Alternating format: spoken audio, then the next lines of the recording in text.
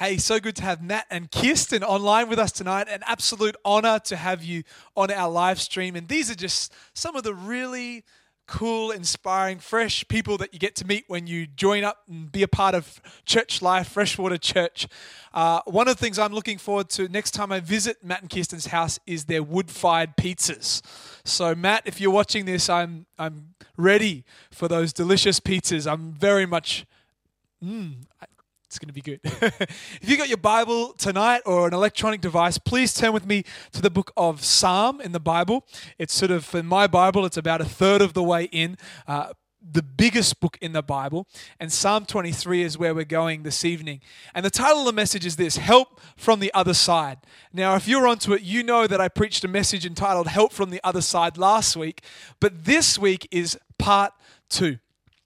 And one of the things that is just so special, so significant about being a Christian is knowing that God is good, knowing that God is love, and knowing that God is kind. But knowing that you can invite this God to come and to be with you every moment of the day. That when you get out of bed, that you have that confidence that God is with you. When you go to work, you know that God is with you. Everywhere that you go, you have that knowing on the inner man, on the inside, that God actually is all around me, with me, and goes before me. What an amazing thought. And this God, who is the God of heaven, the God of the other side when we leave this planet, is actually a God who is the King of kings and the Lord of lords, more powerful than anyone or anything else in the whole world. Yet this God wants to help you. As Julie sang about tonight, she said, his eyes are on the sparrow. And she read that scripture about how God knows every hair that's on your head. That is the detailed love that our God actually has. And that God wants to go with us and in our lives. And as I've been praying for you as a pastor in the life of the church, I love God because He wants to speak to me to help you. And there's been 2 scriptures that have been burning in my spirit. And the first one is the one that I preached about this morning out of 1 Peter. And so I'd love you to go back and listen to that online stream. Next Sunday, Pastor Stuart's going to be preaching. As well as that, he's going to be online for Freshwater Drive with us tomorrow morning. So join us 7 a.m. online. If you're watching right now, then you found out a way. It will be on that same channel and you can connect in and watch with us. We'll have a great time on that. But I love this because the other scripture that God has been stirring in my heart for us is Psalm 23. And you can read a scripture, but I've discovered there's something powerful when you begin to pray a scripture. When you begin to open up the pages of your Bible and walk around maybe your living room or your bedroom, and you start to speak these scriptures out over your life and in your heart. And this year, Pastor Stuart said that this is a year of declaration. It's a year to declare. And so when we read the Bible out loud, what we're doing is we're declaring it. Even if we can't see the promises that are in it in our lives right now, by faith we speak it out until we actually see it come to life in our lives. There you go. In Psalm 23, we read the first part of it last week, and it is a whole psalm. So listen to last week, read through the psalm of last week, because it was just, you have to kind of get the whole thing together. It works together.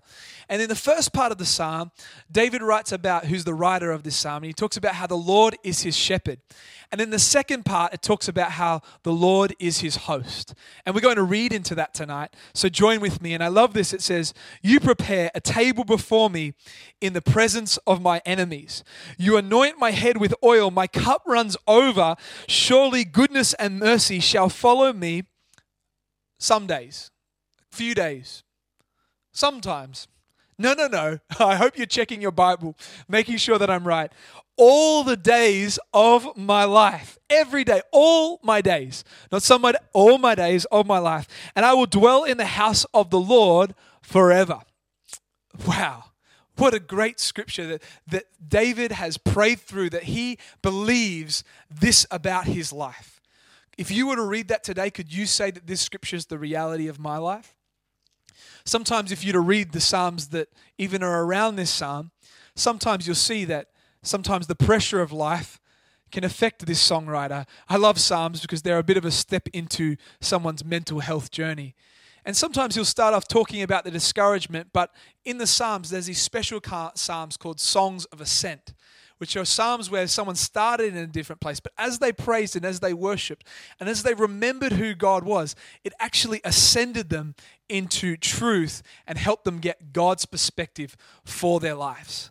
And this is what we does when we come together as church. This is what happens when we listen together online. This is what happens when we pray. There's nothing else like it, where you can get your own thoughts, but you start getting God's thoughts and praying them through, and it lifts your faith in a moment.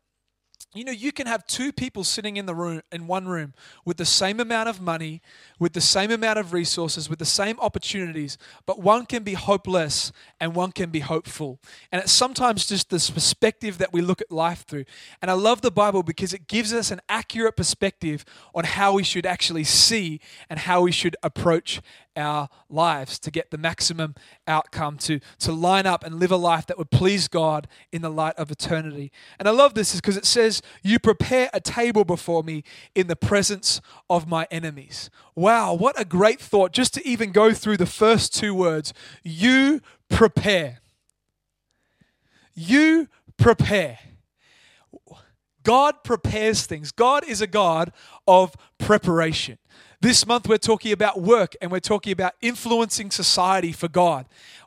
God is a God of preparation. All throughout the Bible, you can see God preparing things. The word prepare means to make ready.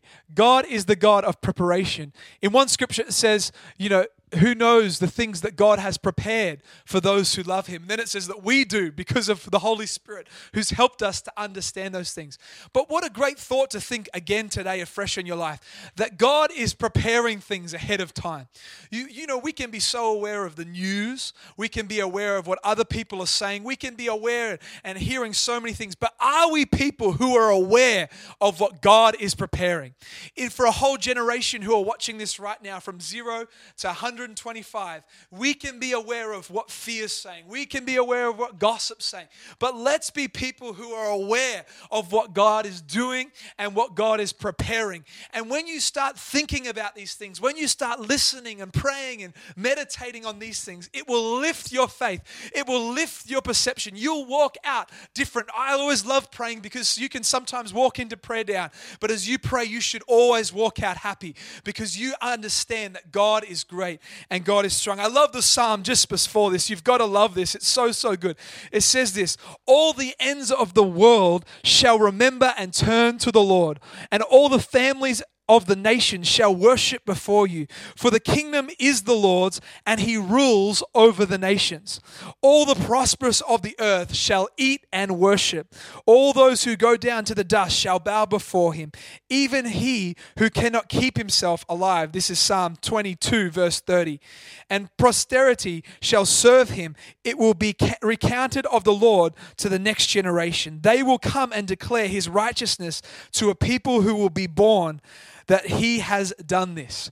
That just when you begin to read that, if you go home even this week and you just begin to read into this psalm, you begin to lift your eyes to see what's God preparing for the future, that he's the king over all kingdoms. He's the Lord over all nations, that all hearts shall turn to him.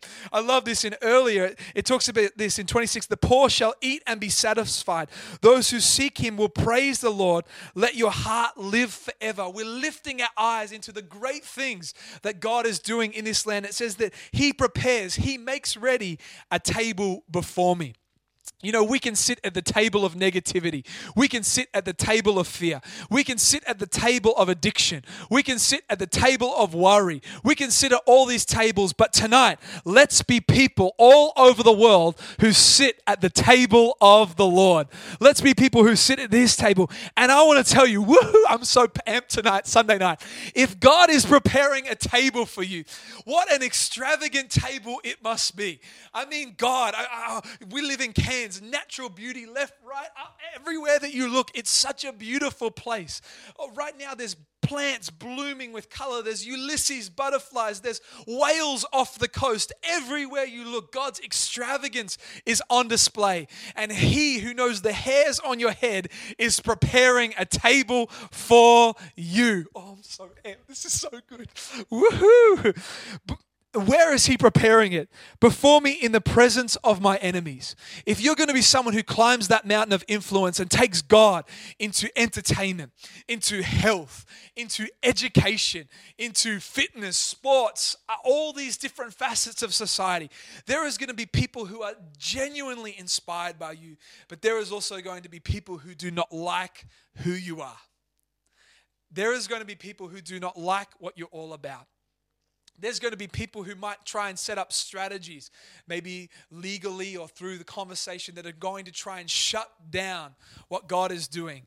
But I love this scripture because David gets a revelation here that what God is wanting to do is he's wanting to prepare a table that he's made ready in the presence of our enemies. When I'm surrounded by enemies, I'm not sitting down. I'm not relaxed. I'm not having lunch, dinner, or any other meals. I'm on my toes up, ready for what I might need to take place. But what a thought that he prepares a table for me in the presence of my enemies. You know the best part about that table is that God's there. He's at the table. And we can have enemies, people that will try and shut us down. But we also have the spiritual world. There can be things like demons and the devil. But all these things that can be trying to press around us. But when we humble ourselves to walk with God, when we yield ourselves to his truth, when we say, Jesus Christ, I want you to be the Lord of my life.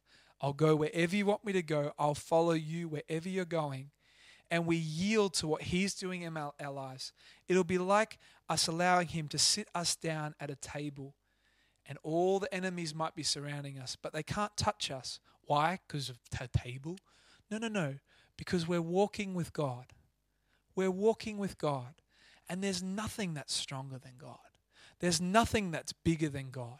There's nothing that can overthrow God. He is God. But he wants you to sit with him in his victory. He wants you to sit with him in his peace.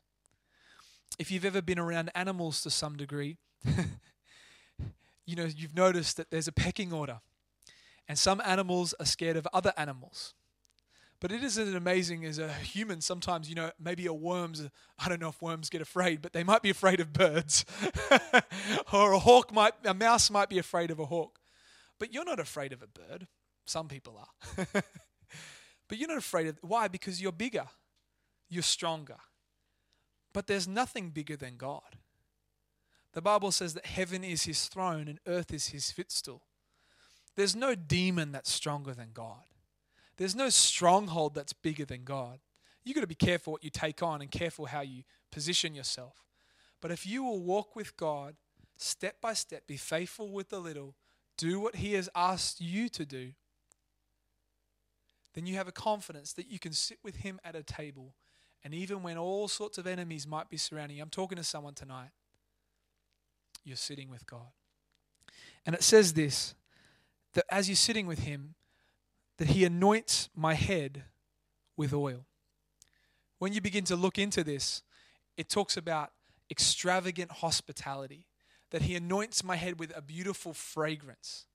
That as I'm sitting at this table, the people that surround me might be able to see in my life the joy that I'm experiencing as I live with God, but there be a fragrance that flows off, that the smell of walking with God, the joy, the life of walking with God. As you walk into work, as you walk into your career steps, as you walk into university, come on, is that anointing, that oil, that fragrance of walking with God around your life? It says here, my cup runs over. There's a surplus, there's an abundance. If God's going to invite you to his table, there's more than enough. There's excellent hospitality in walking with God. We spoke this morning about these people who lived in Turkey and they were living right in the middle of this, and it said that as they found God, they had an inexpressible joy and that they were full of glory.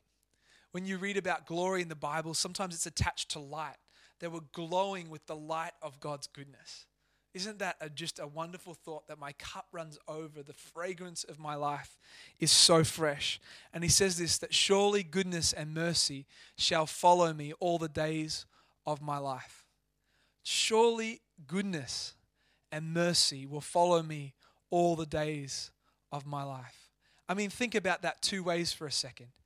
Everywhere that you go, God's goodness and his mercy, it's just following you. But everywhere that you walk, you leave a trail of God's goodness and his mercy. Everywhere that you've been, mercy follows. Everywhere that you walk, good things follow, because that's the way that God's set you up to live. He prepares a table for you in the presence of your enemies. He's preparing. Are you aware of what God's doing? Are you aware of what God's saying? Are you in sync with what he's doing in this hour? Come on, university student, I'm speaking to you. Are you awakened to what God is wanting to do in you and through you in this time? Are you alert to his realness and his closeness and his nowness in your world? Are you distracted? Do you need to realign? Do you need to reawaken? Come on, mum, dad, business person. Are you aware of the preparation of what God is doing in this hour and in this time?